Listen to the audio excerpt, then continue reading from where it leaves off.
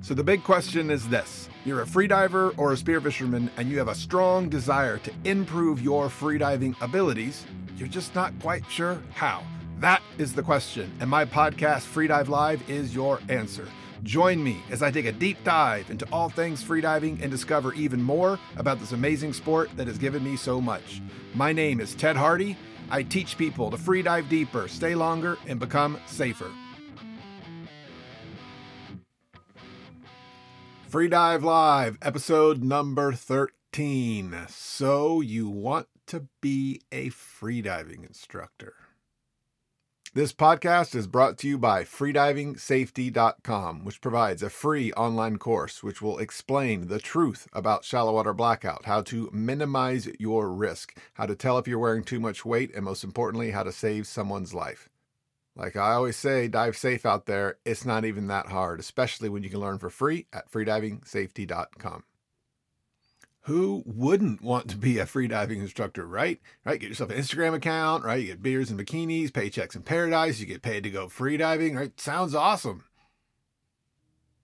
I think a lot of people in the scuba and freediving industry sit in their office and they dream of being a scuba instructor and they dream of being a freediving instructor. And some of them put those plans into motion to do that. And obviously, I loved being a scuba instructor and I love being a freediving instructor, but I think a lot of people don't get what that career job actually is. In this episode, I'm going to share with you the things that if you're thinking about being a freediving instructor, which is awesome, we need more freediving instructors, absolutely, just, have a bit better understanding of what that actually entails. The first piece of advice I will give anyone: if you want to be a freediving instructor, get good at freediving. And then when you've gotten good, then get better. More training, get more comfortable in the water. And then when you've gotten better, get more better. One of the things I firmly believe is your freediving capacity. I sometimes call it your freediving chops, right? Your freediving capabilities are going to really determine how good of a freediving instructor you are. And no, I don't mean you need to rush off and go be a 200-foot freediver. And if you're not, you won't be a good freediving instructor. But when you're diving with the students, these dives have to feel easy. You have to not have urges to breathe. You have to have tons of spare capacity in the tank. You don't want these dives to be challenging. One thing to think about is if you're teaching a freediving class, and I'm going to assume you're diving with every student. Let's say you got 4 students, 5 students, 6 students, whatever the number is. I teach 5 students in my class, so I'll just use that number. That means that I do 5 times as many dives as a student does, because I do every dive all the way to the plate with every student. And I get 1/5 the amount of rest. And that's really not even true, because if you've ever taken a freediving class with me, you'd understand that as soon as I get to the surface, I'm going to be saying, all right, so yeah, that dive looked pretty good, but you're definitely had your head looking at the plate the whole time, so don't do that. And then on the way back up, you forgot to drop your hands. I had to remind you, so make sure to drop your hands and get that nice good push. All right, so next person, come on up. All right, so remember on your last dive, you did everything good, but your kick was really wonky. You're bending your knees too much, so make sure a good, strong kick. And then I'm breathing up for a little bit and then doing the dive again. In order to be able to do repetitive dives and not, have all this amazing time to breathe up, you need to be a really good freediver. Whatever your agency requires in order to be a freediving instructor, I would say, okay, that's nice. I want to do more. I want to be more. I want to be a better diver than the agency is requiring, just because I know it's going to make your job easier and you'll be able to do a better job. Okay, Ted, how do I do that? How do I become a better diver? Well, one thing is dive a lot, as much as you can. And the other thing is take more classes. Take the next level program, right? Take as many freediving courses as you can get your hands on. Well, but that's expensive. Okay, you're talking about being a freediving instructor, which is can be a career path. You need to invest in what you're doing, not do the bare minimum. Another thing I'm a huge fan of is, so you took a freediving class, you're like, wow, that's awesome. I want to be a freediving instructor. And then you take the next class or whatever. You now have only dealt with one agency. There's lots of freediving agencies out there. And what agency you choose, really, that's a big deal. I mean, it's practically like getting married, right? They're going to be, controlling how you teach your classes, how you structure them, what things you teach. There's marketing issues to consider. We typically don't marry the first person we go on a date with. So why would you take a freediving class and assume that agency is the one? So I would highly encourage you to take different classes from different agencies and different instructors. And then you'll have a much better idea to pick which one seems to be the best fit for you. One of the things I'm excited to announce is I'm going to be launching a freediving summit, maybe within a month. And one of the things, I'll be interviewing probably 20, 30 different freedivers and spearfishermen. One of the things I'm really excited about is I'll be interviewing people from the various freediving agencies, right? So I'll be asking them, they all get the questions in advance, so it's all, fair and above board. And the purpose of it is, so if you're considering taking a freediving class or you're considering becoming a freediving instructor, like how cool is it to have one of the representatives of the agency give you their pitch? Right? Like, why should they pick this agency or another one? What's the, if you're interested in becoming a freediving instructor, why should they choose your agency versus the other one? So it'll give all the agencies a chance to basically sell what it is that they do and what makes them different and why you should pick them. So I'm excited to be able to get that together. Obviously, if you're listening to this podcast, you'll hear more about that as I get closer to finish things up. But I think that'll be a really good tool to help people make those decisions. I would definitely avoid 0 to hero programs. And what I mean by that is, you've not taken a freediving class, you go into some program, you learn to freedive, and then right after that, you learn to be a freediving instructor, all in the same thing. Don't think that sets you up for success. I think you need to learn to freedive.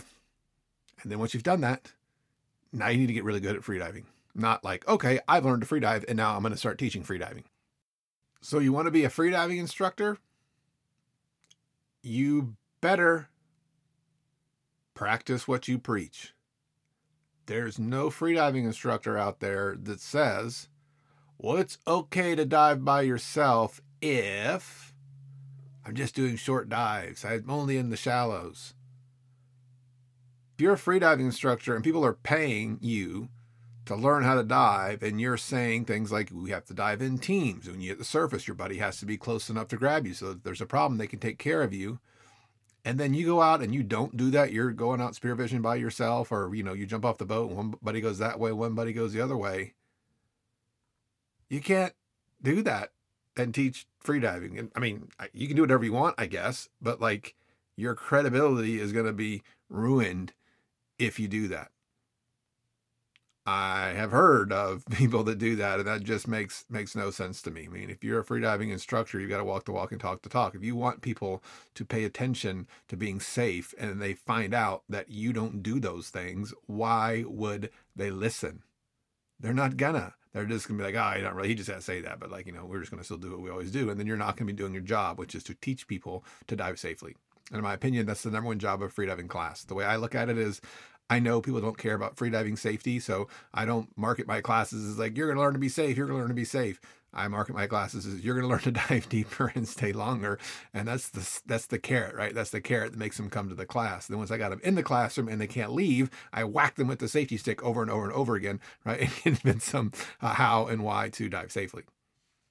If you're sitting here dreaming about being a freediving instructor, you have lots of dreams of what that is like.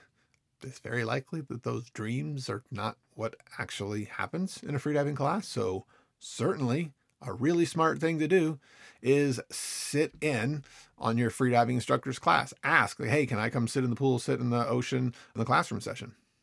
Now, if you are saying, but Ted, I haven't even taken a freediving class, so how can I sit in on my instructor's program? If you haven't taken a freediving class and you're dreaming about being a freediving instructor, you are wasting your time. It's ridiculous to be considering, I want to be a freediving instructor, and you don't even freedive. You don't even know if you like freediving. You don't even know any ability. I get those questions from people, and I'm like, what?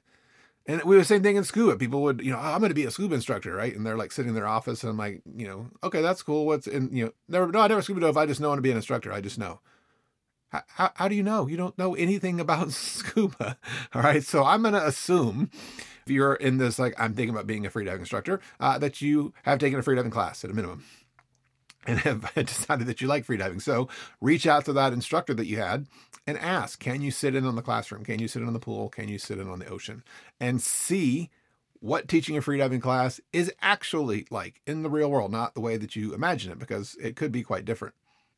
One of the things you've got to figure out is, do you like freediving? A lot of people love freediving and they love scuba diving. So they're like, oh, so teaching is like the natural next thing. I mean, honestly, that's how I got in it. I was a scuba diver, and I would go down to the Keys and visit my dad in Marathon. And there was this dive shop there. I dived at Key, and I would dive with them all the time. And I became a good diver because I dove a lot. And the dive shop, Wendy, I remember she came up to me one day. She's like, Ted, you're turning into a really good diver. We would love to hire you, right? If you would just, go across the street, go through the instructor program, like, we'd give you a job, like, absolutely immediately. And I remember thinking, what? I get paid to do this? And then it was the hook, right? Beers and bikinis, paychecks in paradise. I mean, that was it. I went to the place and signed up and went through the instructor program. And literally the day I graduated, I went back to that place and I started working there. I got lucky because I didn't thoroughly think through that process. I knew I was obsessed with scuba diving, so therefore being a scuba instructor must be awesome. You get paid to do what you like to do. But I got lucky because I didn't know this, but I really like teaching. And if you're like excited about becoming a freediving instructor, you need to understand, just because you like freediving, teaching freediving is not you get to go freediving. Teaching freediving is you being an instructor. Do you like to teach? Now, everything you're doing in the water is not dictated toward what you want to do. It's what the students need. There are plenty of people that are amazing freedivers that are terrible instructors. There are some instructors that don't even like the teaching side of it, right? So you need to figure that out. And that's why I believe that sitting in on a class and seeing what is required and what goes on, that will give you a good idea before you jump on this, I want to be a freediving instructor bandwagon, without actually knowing what it is you're signing up for. All right, so let's talk a little bit like, what is it like to actually teach a freediving class? Well, part of it's going to be classroom session. I mean, the way I do it, my entry-level course, and granted it's longer than most, but I'm going to be up there for 7 hours. I'm going to be sitting at the front of the room, going through all the material and explaining all this stuff. If you want to be a freediving instructor and you're terrified of public speaking, that's a problem. That's what being a freediving instructor is. That's what being a scuba instructor is, right? You've got to be comfortable in a public speaking role. If you are not comfortable in a public speaking role, I really wouldn't recommend going through a freediving class, right? The freediving class can help teach you that, but that I think the time compression, it's too hard to do that. So my suggestions are, I haven't done it, but I've heard great things about it. Toastmaster is a program that's all over the place, and it can help you do that. Or if you really are concerned about it, you can take a public speaking class at a college. That is the one piece of advice whenever I have people that are, the younger guys going through younger kids going through the program. And, if they're in college or about to go to college, I'm always like, take public speaking. The odds of you making a career out of what you're major in is, I've seen, I don't remember the number, but the statistics is very low percentage that you'll actually end up doing what you majored in. I mean, look at me. I'm a computer science specializing in artificial intelligence, and I'm a freediving instructor. But that's why I say, like, no matter what you do career-wise, being good at public speaking will be a huge, huge asset no matter what you do. And I firmly believe that. And so I would always tell people going through college, like, take that public speaking class.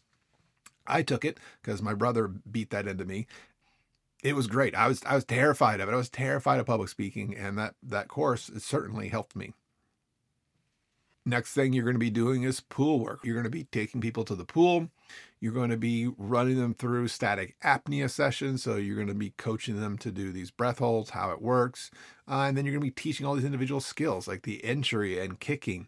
You don't need to be a freediving instructor, right? So if you're not a freediving instructor and you watch one of my entry-level students, and we'll say it was terrible, right? And they try to do an entry and their fins are flopping around all over the place. They're splashing everywhere. He's not like, you don't need to be a freediving instructor to know that sucks. But as an instructor, you can't say, yeah, that was terrible.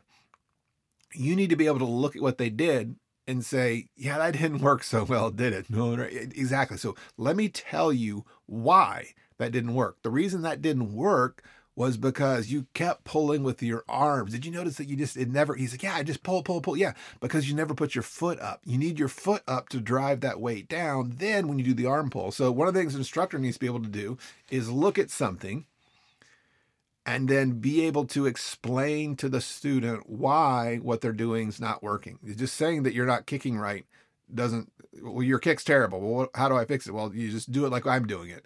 No, that's not, that's not teaching, right? So you got to be able to problem solve. Like look at the issue, identify specifically what's the problem, and then explain it to the student in a way that they can understand so they can implement the change that you're talking about. And then obviously you're going to be taking them out to the ocean. So you've got to be, comfortable. Like you're going to be out there all by yourself. That was the thing I remember when I first started teaching courses on my own. I had taught for a year, but it was always with Kirk. So it's always had that like, hey, Kirk, what should I do here? Right. If something happened, then I always feel like I could go ask Kirk. And then when I started running classes with immersion freediving, like it's me in the ocean and 5 students. There was no, hey, what happens if this happens? Like it's just me.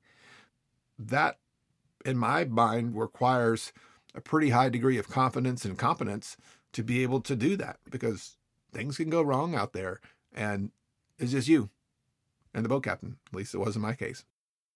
Another thing you're going to need as an instructor is good ears. When I say good ears, I mean, if you're regularly getting blocked where you can't dive because you have some sort of ear sinus problem, what are you going to do when the student's flying from out of state and they book a hotel, vacation time? You're like, yeah, I can't clear my ears today. Sorry. I remember with PFI, we would have instructors that were great instructors, but they just had too regularly, they would be unable to dive, and that caused massive problems for these classes. And so eventually it would just get to be Kirk was like, all right, well, I'm not gonna fly this person in, and not because they're not a good instructor. There's just too high a chance of them being unable to dive. So you want to have good ear issues because you canceling a class. I mean, how would you feel if you signed up for a freediving class and then the instructor canceled the ocean sessions because they couldn't clear their ears? Like you'd be like, that sucks. If you want to be an instructor and you want to be good at it, you want to be better than the average one, you have to be patient. You have to be patient when you're teaching. Now, this is a lot going on in there, and this episode's already getting long, but I will tell you, if you Google immersion freediving, patience is a virtue, you will read up a blog that I talked about it, but you've got to be patient. Let me give you an example. I'm teaching how to handle a loss of motor control. There's 3 main steps. When the person has a loss of motor control, I teach the students to put one hand under the armpit. That's going to provide the upward force, keep their airway out of the water. Second hand is going to go underneath the chin, but above the water without touching them. The reason that hand is there, if they were to black out, their head would fall into their hand, which is already there, and then you encourage them to breathe. So here's what happens all the time. All right, so let's see it. All right. So yeah, that looks pretty good, right? You saw the problem immediately, and you grabbed them under the arm. You told them to breathe, but when you grabbed them, your hand, instead of where it was supposed to be, you grabbed them by the chin. So you're actually pulling their head up by their chin, which actually makes it hard for them to breathe. It's pretty good. Just do it again. Just don't grab the chin. Okay, so that looked pretty good. Again, everything looked really good. You just grabbed them by the chin again, right? So remember, if I pick someone up by the chin, like you were doing, you make it so that they can't breathe. We want to make it easier for them to breathe, not harder, right? So let's do it again. Okay, I'm seeing a pattern here, right? Everything was the same, but you still grabbed him by the chin. So let me do this. Let me come over here. Let me grab you that way, and I'm going to pick you. See, it's hard to breathe right now. It's uncomfortable. So that's what you're doing. So we want to make sure we don't do it that way. In fact, now you're going to rescue me, but let's do it in slow motion. And I'm going to slap that hand if you grab my chin, right? So put the hand on the arm. Perfect. Now don't touch the chin. Yep. Perfect. See, you didn't touch the chin. You told me to breathe. That's it. So let's do it like that this time. If you think that's not going to happen, you're crazy. You're going to tell people to do things over and over and over, and they're not going to do them. They're not going to listen. They're not going to be able to. They're going to forget whatever it is. And you can't, well, you can do whatever you want, but if you're getting frustrated with them, they're going to know it. So what a lot of instructors do is teach by volume adjustment. The solution must be volume. If I just say it louder, they're going to do better. If you're not patient, the students know it, and they're going to learn that if you mess up, the instructor is going to get mad at me or going to yell at me or raise their voice at me. And that's not what they signed up for. They signed up for to learn how to do something. If you want to be excellent at your job, and you're losing your temper or you don't have patience, I mean, they're going to shut off. They're not going to be engaged. And it's just, they didn't sign up for that. They didn't sign up to get yelled at. They didn't get signed up to be treated like a first grader. You got to be patient. And if you know that you are impatient, you're not going to be a good freediving instructor, in my opinion. I would not say I want to be a freediving instructor and have the motivation be I'm going to make a bunch of money. I would strongly encourage you, if you have a way to pay your bills and put food on the table and be financially secure, do not quit the thing that does that to become a freediving instructor. There are not a lot of full-time freediving instructors out there. It's a lot of work. And let's put it this way. I mean, honestly, you're not going to be good enough to do this full-time when you start. When you start, you're not going to be great at it. I mean, if I look at the freediving course that I taught when I started versus, 12 years ago, what I do now, there's no comparison between the two. Now, I was lucky I had a lot of solid teaching experience, and a lot of people don't have that. I'm just telling you, I think it's crazy when I hear people say, oh yeah, I'm going to quit my job and be a freediving instructor. I'm like, oh, that's not good. I wouldn't do that. I suggest if you want to become a freediving instructor, that's awesome. We need more freediving instructors. Absolutely we do. Is keep your job and do it on the side, right? Just maybe one class a month and do that for a while. And you're going to find out, right? Like, hey, this is awesome. I want to make a go at it. Or like, hey, I like it, but financially it doesn't make sense. And so I was going to keep doing a little bit. I mean, you just don't jump into it. And I think this is a good way to look at it. You are not going to be good enough when you start. I'm sorry, you're not to do it full time, to base your financial stability on the fact that I'm a brand new instructor and I really don't know what I'm doing, because when you start, you've got so much to learn. So this reminds me of a story about Kathy, my girlfriend. She's, worked in corporate America. She's the HR, she's the HR director of 100 Pet Meds. And before that, she was a vice president of Iris Direct. And before that, she had several HR jobs in Texas, and she became really interested in scuba diving, right? So she loved scuba diving, and then she took some time off work and went to Australia and took all these courses and was diving. And then she went to Mexico, went to an instructor program, and she decided, hey, I'm going to get out of Texas. I'm going to head to Fort Lauderdale. So she moved to Fort Lauderdale, right? No furniture, sitting in an apartment, no job. And she's sitting on her first night, she's sitting on the balcony in this hotel, and there's a pool out there. And in the pool, there's a scuba instructor teaching scuba class. And she's like, oh, wow, that's so cool. Like, I'm a scuba instructor too. That's so cool to see what's happening. So she runs down there, and, the guy's putting up the tanks at the end of the class. And, she's all bushy tailed, excited. So, is it just so awesome teaching scuba? And he's like, yeah. And she's like, oh, well, what's it like? Like, I just finished my scuba instructor program and was all excited for info and the lowdown and everything. And he just looks at her and goes, can you make $30,000 a year doing something else? She's like, yeah. And he goes, then don't teach scuba. And she's like, oh, that was never really made clear to me. And so that was the end of Kathy's scuba career as a professional instructor. It stopped before it even got started. And then she went on to work at Iris Direct, not as a scuba instructor, but in the HR field. I think one of the more important skills that a freediving instructor needs to be successful from a business standpoint is the ability to do photo and video. For me, that was a huge game changer when I understood how to take good photos, how to edit and create good videos. But that is a skill, and it's a difficult skill to acquire. So if you're considering becoming a freediving instructor, my suggestion is before you become a freediving instructor, learn all that. Learn all that when you have the time and you're not so stressed about all the other stuff you're doing with teaching is that'll be a fun way to become a better freediver, right? Learn photo, learn video. The way I learned it was Final Cut is what I use. And there's a very comprehensive program by Larry Jordan. That's how I learned how to edit. And then the photo, I use Lightroom. Man, I can't tell you how awesome Lightroom is. Lightroom takes your terrible photos because you don't know what you're doing, and it makes them look awesome. I believe the Lightroom training I used was Laura Shu.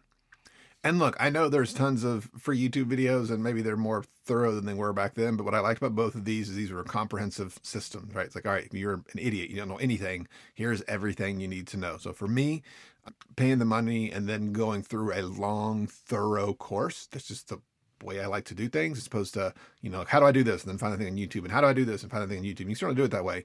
But for me, considering it was my business, I wanted to have a better understanding. And so I went through like the A to Z online course. I will include links to the two online programs that I use personally to learn Lightroom and Final Cut. And as always, you can see that at freedivelive.com/resources. As I said earlier, if you want to be a good freediving instructor, you got to be a good diver. And one of the best ways to do that is dive a lot. You need to spend a lot of time in the water, as much as you can, to get better and become a better diver. Like I said, if you want to be an instructor, get good at diving, then get better at diving, get more better at diving. Many of you aren't going to have access to the water at the level that you need or want. And that's why, and many freediving instructors are that way. Many freediving competitors are that way, right? I mean, a lot of freediving competitors, there's not a lot of money in the sport. So most of them have to have like regular jobs, and those regular jobs, they don't live right by the ocean. So they have to travel and take time off work and get their time in the ocean when they can. And that's why, a lot of them do dry training, right? You can do dry training and pool training that you can have a lot easier access to. If you want to get on a structured training plan, I have a 28-day freediving transformation program. It's a month-long program where you're going to get weekly workouts. You're going to learn the 5 most effective dry land training exercises that I know of and I recommend. You're also going to get access to a private Facebook group, so you can ask me questions if you're having, questions or concerns about the training, and you can reach out to me and I can help you that way. This is an amazing program to get you ready for an instructor program. When I used to teach the instructor programs, I would have about a 50% fail rate. Why would people be unable to complete? Well, sometimes you get people that are rock star divers. They're like awesome divers. They're not really good at communicating that information. They're not good at the teaching side of it or the public speaking side, so they need work in that area. And the other half is they were awesome in the classroom. They were awesome. They were comfortable. They could deliver the information. They could problem solve. They could do all that. They just didn't have the freediving chops. Like, they didn't have the ability to do the capacity tests and all these things. So when that would happen, that's actually the easiest to fix. So basically, when that would happen back then, years ago, I didn't have this program. I would put them on a freediving kind of competitive workout program. I want you to do this, this, and this. That was, in essence, the bare bones beginning of this 28-day program. Obviously, it's been upgraded and lots of stuff since then. But this is a really good program if you're going to take this freediving course and you want to get your freediving physiology in tip-top shape. This is an awesome program. And not to mention, you're going to be teaching students, and students ask things about training. Like, now you got access to a really in-depth, thorough training plan that you can then share with your students. Now, let me share with you what happened to me when I started teaching freediving. So when I started teaching freediving, PFI had their first official instructor program. What I mean by that is when I took the freediving class as a student in 2008, Kirk and Mandy were there, and they had Craig, who was an instructor there. But back then, there wasn't an official instructor program. There wasn't insurance. They weren't standards and procedure. It was just like Kirk was like, all right, you've taught with me for a long time. I, W a PFI instructor now. So when I went through the program, it was like the first one where there was standards and insurance and, just like any other, scuba program. So when I went through the program, I think there was 8 people in the program. 2 of us passed, 6 or 8 people. 2 of us passed, myself and Aaron. And Kirk said, hey, not only did you pass, we're hiring you guys and putting you on the road, and we want you to help us teach these programs. At the time, there wasn't even a freediver class. It was just the intermediate class. So here I am, overweight, out of shape scuba instructor, and I passed the instructor program, and then I went to Deja Blue as a competitor. And I remember telling Kirk and Mandy, I'm like, oh, I'm so glad I got to go to Deja Blue, because now that I can do a 54-meter dive, that was my PB in the competition. I'm like, now that I can dive so deep, teaching these classes is going to be really easy. And Mandy spit out her drink. She's like, no. She's like, Ted, I was a world record holder when I first started teaching these classes, and I couldn't do it. And I'm like, oh. What? So when I started teaching these classes, I remember my first class, I and many of the other early instructors, myself, Aaron, Ren, Ashley, were so lucky to be mentored in this way. So what way it would start is when you were a new instructor, Kirk would say, all right, we have tons of classroom, right? It was 2 classroom sessions. he would give the new instructors, or it was me, he's like, all right, Ted, today you're going to teach masks. Like that was it. Just one slide, masks. Right. So I get it. He would teach everything and Mandy would teach everything. And then like the new instructor would teach like the one slide and then he'd give you feedback. And then the next day you'd like, all right, so now you can teach masks and fins. And then, so eventually like the first thing that he would check us off is that you could teach the equipment section, which of course was the easiest section. Then the next section would be like safety. And then the next section was maybe breathing, because there's very specific ways that he does that, which is all the exact same ways that I do it. And then kind of the last thing that he would check you off on would be the physiology, because that was his favorite section. And to say he knows that very well is an understatement. I can remember when I finally got to where he would let me teach physiology, and I got comfortable teaching it. And so I'd done that once or twice. And then he was like, all right, so I'm going to hand it over to Ted. He's going to go through all the physiology. And he's like, all right, Ted, I'm going to be back in the office. And I'm like, no, don't leave me here because there's questions. What about all the questions? But it was really, really cool to be able to, be mentored in that way. I remember teaching that first class. I remember doing my little classroom section and it was fine. I loved it. I had a lot of experience teaching anyway, so that was very easy for me to do. I wasn't nervous at all. I remember the first pool session, and that was cool because I was, again, comfortable teaching the pool from teaching scuba for so many years. It was just new stuff. Like I just didn't know how it was run, but it was easy for me to pick up. I was just really trying to learn the procedures for how everything was done. But I remember enjoying it. And then I was like, oh, great. Now we get to do the first ocean session. That first ocean session was awful. I was like, that's how I came up with the phrase, the pain train. It was awful. I hated it. It was so, I had never felt so uncomfortable, contractions. I was like, oh my God, it's awful. And the first day we're in the shallows. First day, we're typically diving to 20 meters, 66 feet. The next day, 80, maybe 100. And the third day, deeper than that, maximum 130 feet. And so the way it would work is back then we would do large classes, like 20 people. I think we did 25 some, but so we had this crazy rig where that had like 4 arms that would go off of it. So it sounds like 20 people. That's crazy. But the reality is I've got my own float. I've got my own line, and I would have 5 students. And so each instructor had their small little group, and you would rotate so that one day you would work with Kirk, the one day you'd work with Mandy, and the final day you'd work with me, right? So you'd always have a different instructor on the line. And so when it would be the last day and I'd have these 100-footers on my line, I could not do it. So I'd have to I'd have to horse trade my students around, and I'm like, Mandy, like that one over there can't equalize, right? Yeah, but here, take this one. This one's 100-footer. Give me that one. Can't dive past 30 feet. Awesome. Let me have that one, right? And so I would trade all get the deep people away from me, and so I could get all the shallow people. Oddly enough, that led to really me turning into the equalizing guy, because what would happen is that after the first day, again, we'd have these large groups, 20, 25 people, and Kirk would say after the first ocean session, did anyone have trouble equalizing, get stuck at 15, 30 feet? And there were, always, a group of people. And so he'd say, all right, you guys come back with me. And so Kirk would start doing the whole Valsalva versus Frenzel thing and teach them what's the difference and what are you doing and all this sort of stuff. And so he was doing all these weird things. He was pinching their nose and putting his hand on everything. So I was fascinated with all the stuff he was doing.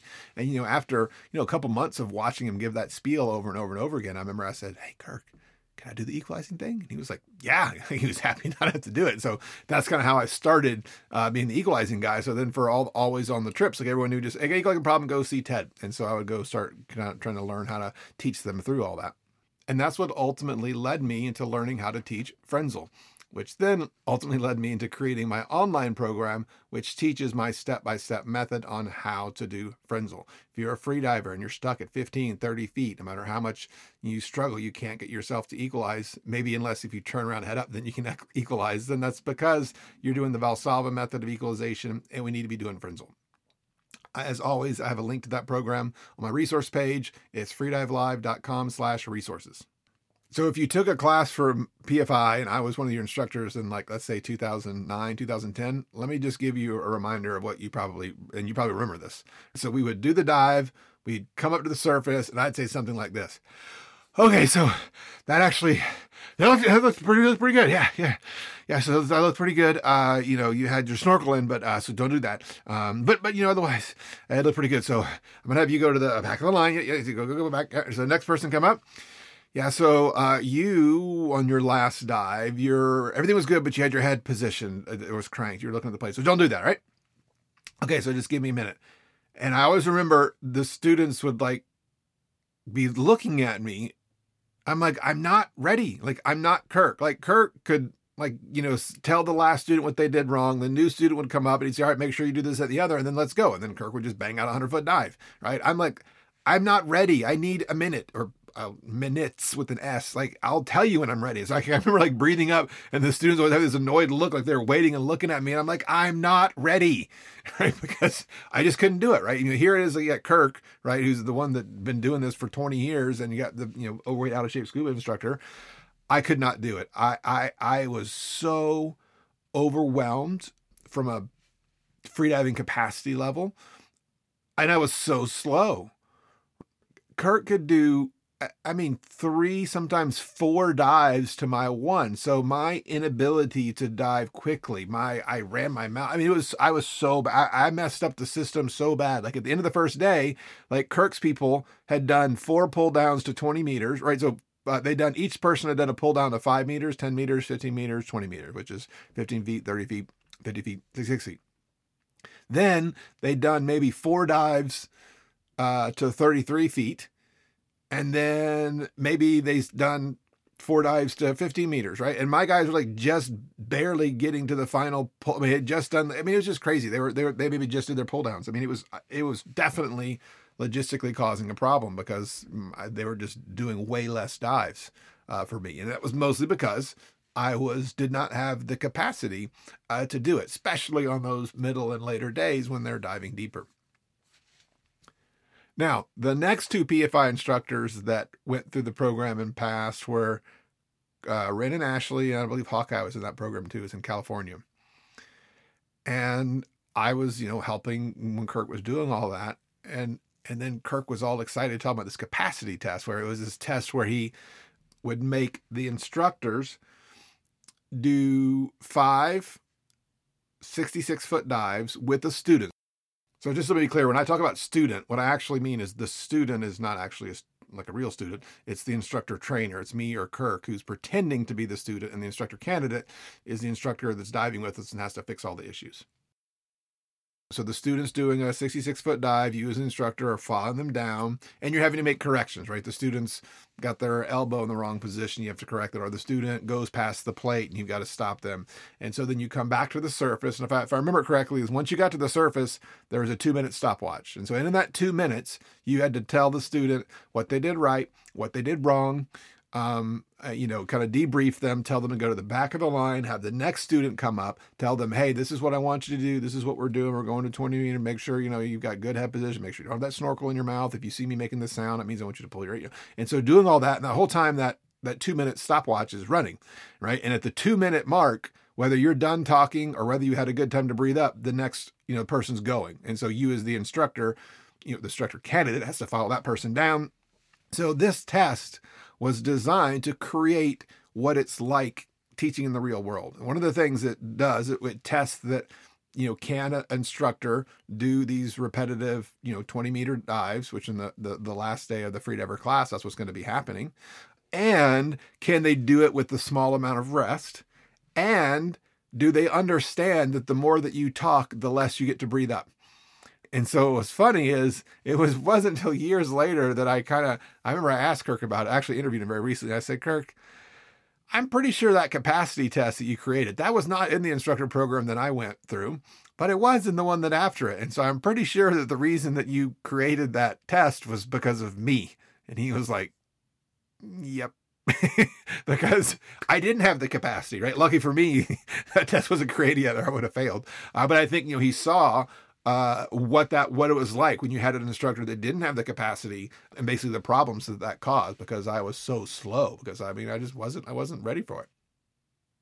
Teaching a freediving class is exhausting. When I think back to those days when we were flying around all over the place, and I just remember being so exhausted, and Kirk was like never tired because he had done it for so many years. And it just takes a long time to get to where these courses don't wreck you. I got to where that freediver, I would say when I was, the freediver course after many, many, many, many, many years didn't wreck me, but that intermediate course always did. That intermediate course always, I was just done. I was so tired. Right now, like those freediver courses are so easy. There's, I don't have urge to breathe. They're easy. I can, like I remember actually coming back from, I was teaching intermediate course and I'd come back from Deja Blue one year and I had been doing, for 3 weeks, 200-foot plus dives. And I came back and almost immediately had intermediate course and it was the last day, the guys were doing 100-foot plus dives.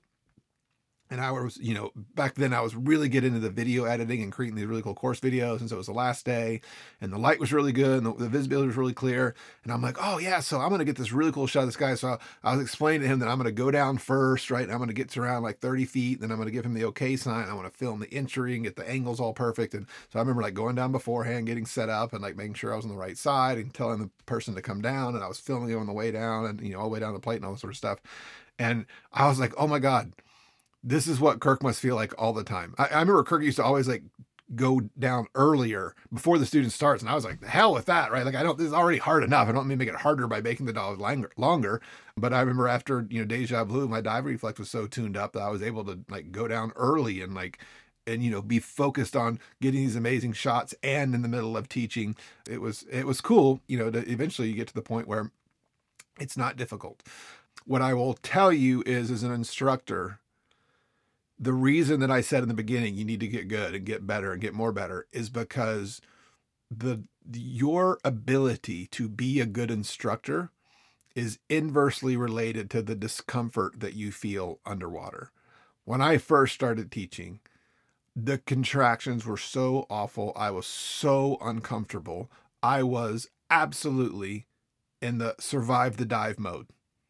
I'm not going to be an awesome instructor when I'm thinking like, oh my God, this sucks. Oh my God, this sucks. So please, why are you going so slow? Why are you so slow? Stop. Don't stop. Like, no, go up, right? Like when I'm thinking that way, it's so hard for me to like focus on what the student's doing.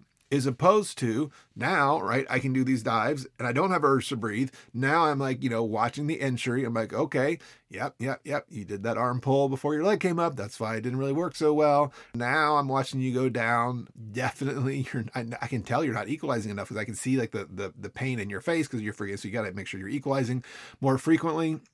You definitely went into sync phase way too late, right? And so I'm able to just, it's as if I'm watching it on a big screen. Like I'm just so easy to process what I'm seeing because I don't feel discomfort because my diving capacity is well beyond what I'm teaching at. I know because I've seen it. I've gone from being totally unprepared to be able to teach these classes to being overprepared to teach these classes. And if you want to be a good instructor, if you want to do the best job that you can for these students, one of the ways it's going to do that is just to become a better diver, right? You want these dives to feel easy to you. And I would also say, regardless of what your agency requires, do every dive. Go all the way down to the plate with them. If you want to provide a better service, go on every dive. You're going to see how their turn is. There's, so many things to me just seem so obvious that you'd be able to do so much a better job if you commit to doing every dive, right? And not just supervising from the surface. A couple of days ago, I had a freediving instructor reach out to me and talk about how tired he was, right? From running these classes back to back. And it's exhausting. So when I started immersion freediving, and I was struggling on multiple levels, I was also trying to woo my girlfriend, Kathy. So I'd be out teaching these classes and I'm exhausted and it's Saturday night and Kathy's like, oh, there's this cool band at the Culture Club. Let's go see. And I'm like, yeah, this would be awesome.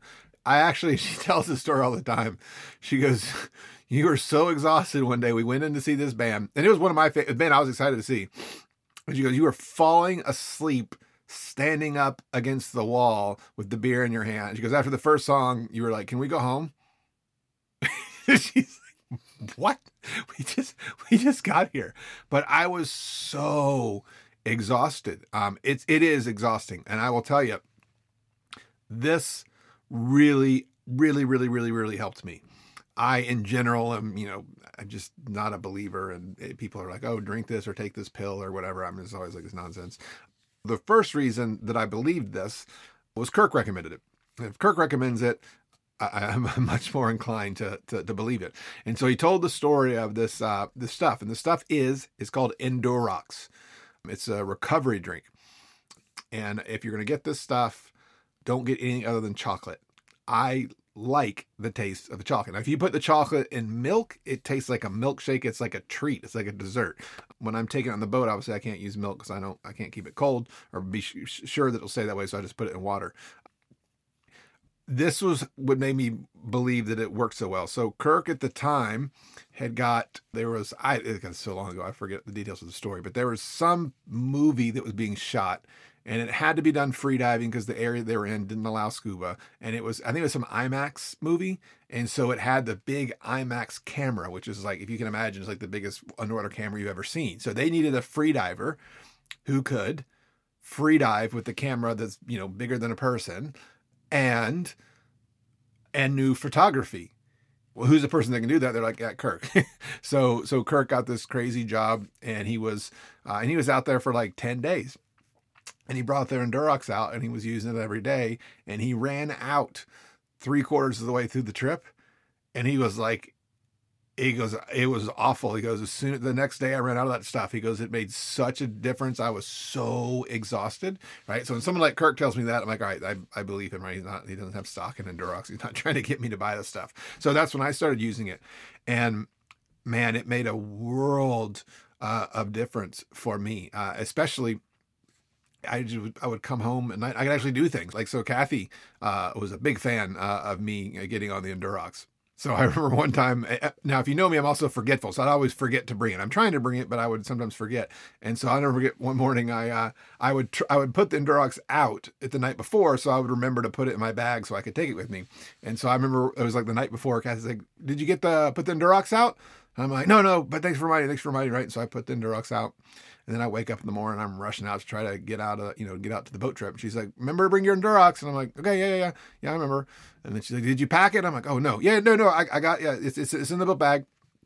Right. And then sometimes I would leave the book bag or whatever. She's like, did you put the Endurox in the truck? And I'm like, look, what is your deal with the stupid Endurox? Like, I know I'm forgetful, but like, what are you like up my butt about bringing this Endurox around? And she goes, well, let's just say that I found that I tend to have a more pleasurable evening in the nights that you take the Endurox, right? Because when you don't, you just come home and eat dinner and pass out and go to sleep. So there's another side benefit of the Endurox. So I always joke that would be like the dirty text message. I'd be like, the class would be over. I'd be like, I'm at the pirate bar with the students having my espresso. I had my Endurox. I'll be home in a couple hours. So I'm a big fan of the Endurox. I'll put a link on the resource page where you can get it. I definitely recommend getting the chocolate. They have like lime and orange, and I do not like those. But the chocolate one is good. And if you do it with milk, it's like, for me, it's a treat. Like, I enjoy it.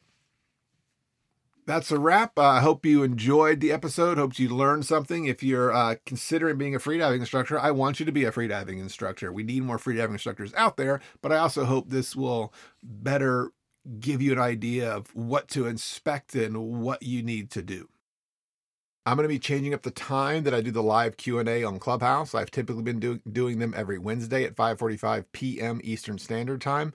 I'm going to move that to Tuesdays at 8 p.m. Eastern Standard Time, still at the Deeper Blue Clubhouse room. As always, you can find the link to the room at the resource page, freedivelive.com/resources. I will put a link at the resource page, freedivelive.com/resources, to the Endurox that I talked about. Endurox, the chocolate, it's awesome. Highly recommended if you ever, or notice that you're tired after dive days and you want more energy. It's awesome. And I'll also put the link to that 28-day program, which is the dry training program. If you're thinking about becoming an instructor and you want a regimen to improve, this is an awesome resource. On that resource page, I also have a link to a survey, right? So if you listen to this show and you like it, just take a couple minutes and fill out the survey. I create this show for you guys, not to me to sit around and talk to myself. So you have feedback. I appreciate so much that feedback. So let me know what you like about the show, what suggestions you have. So if you have a couple seconds, please do that. Thanks for tuning in, and dive safe out there. It's not even that hard, especially when you can learn for free at freedivingsafety.com. Thank you for joining me today and listening to this episode. I hope you took something away from the show, whether it was a little nugget that you're like, wow, that was so cool, or maybe you had a big aha moment to help you improve your freediving performance and ability. If this episode helped you in some way, be sure to share this episode with someone you believe it can help. I help you, and you pass it on and then help someone else. I'm in the process of creating a resource list. This will contain many of the freediving and spearfishing brands that I believe in, as well as many other tools that you will need as you continue to grow your freediving abilities. This resource list will be constantly growing and evolving. You can see it at freedivinglive.com/resources. Dive safe out there. It's not even that hard.